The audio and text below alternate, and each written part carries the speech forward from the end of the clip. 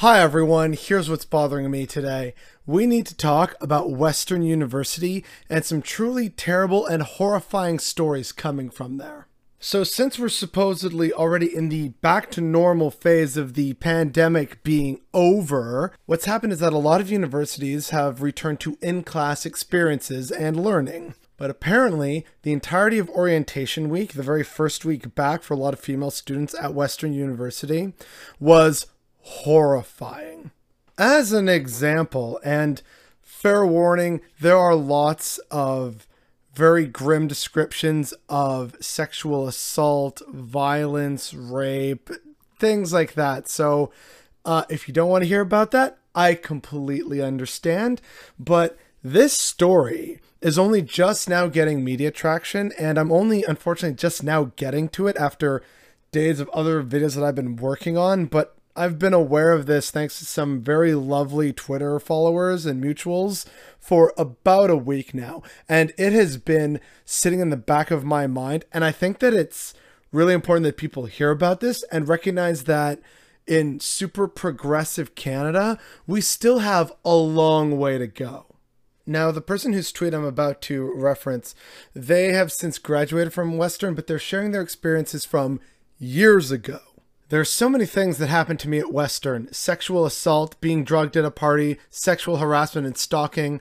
But the most fucked up thing was how I was made to believe it's just part of the experience, part of the risk of partying.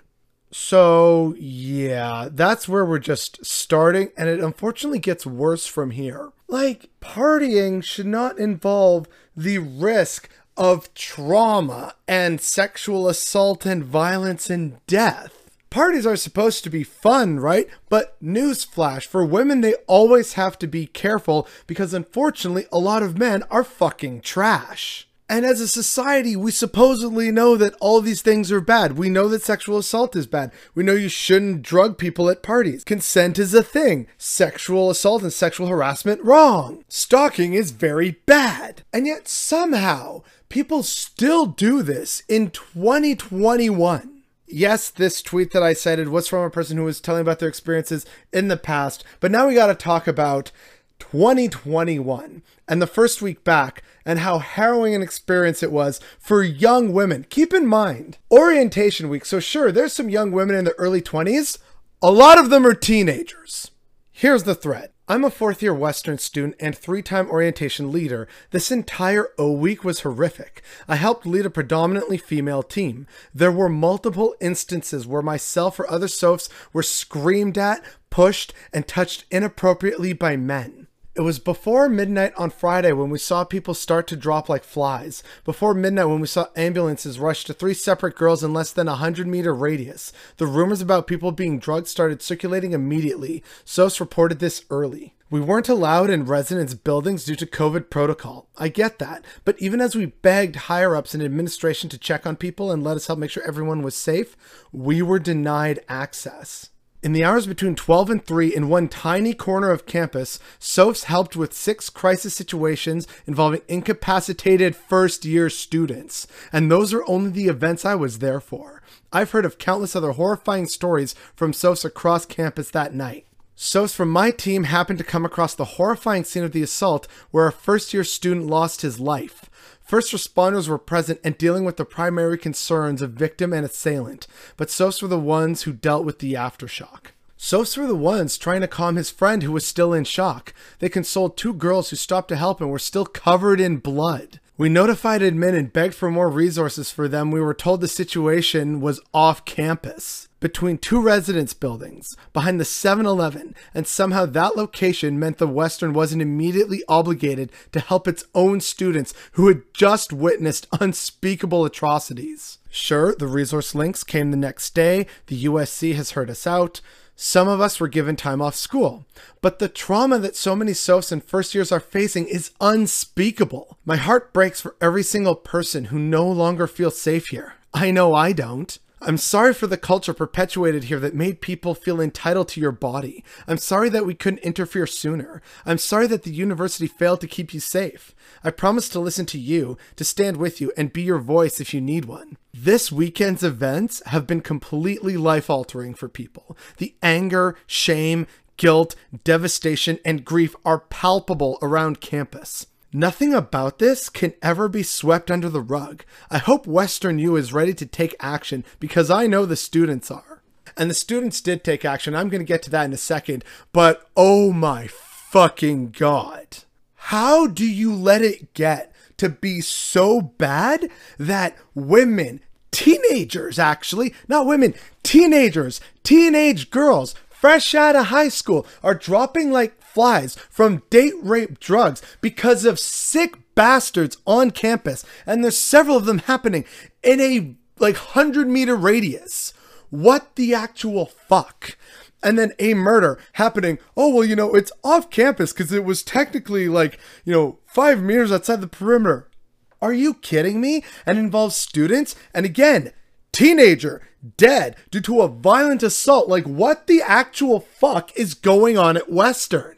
How do you let it get to be so bad that this stuff can happen? And it's just about, boys will be boys. No.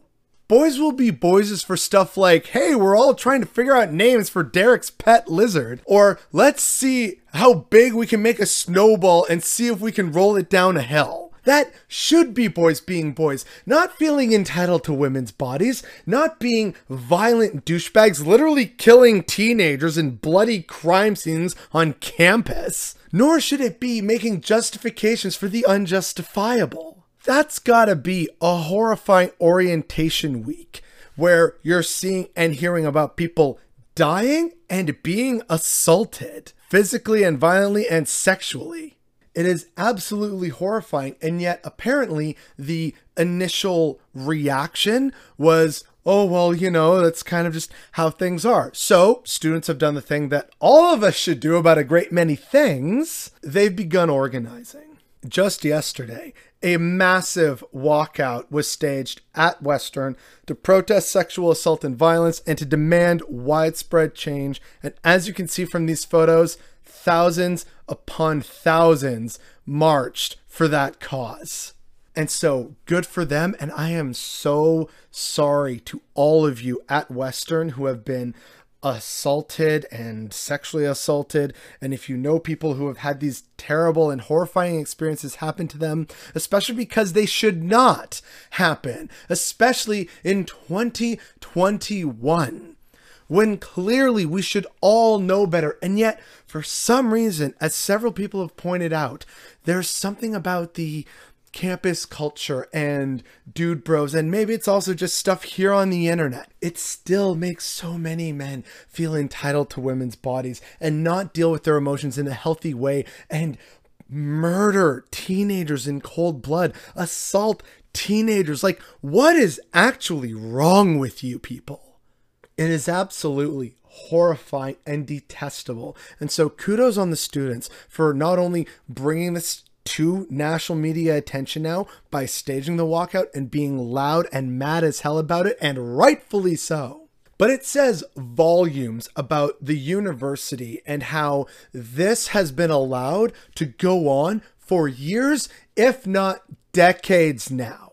The higher ups at Western University should have been absolutely embarrassed and ashamed of themselves, and yet they weren't, and that is absolutely what's bothering me today.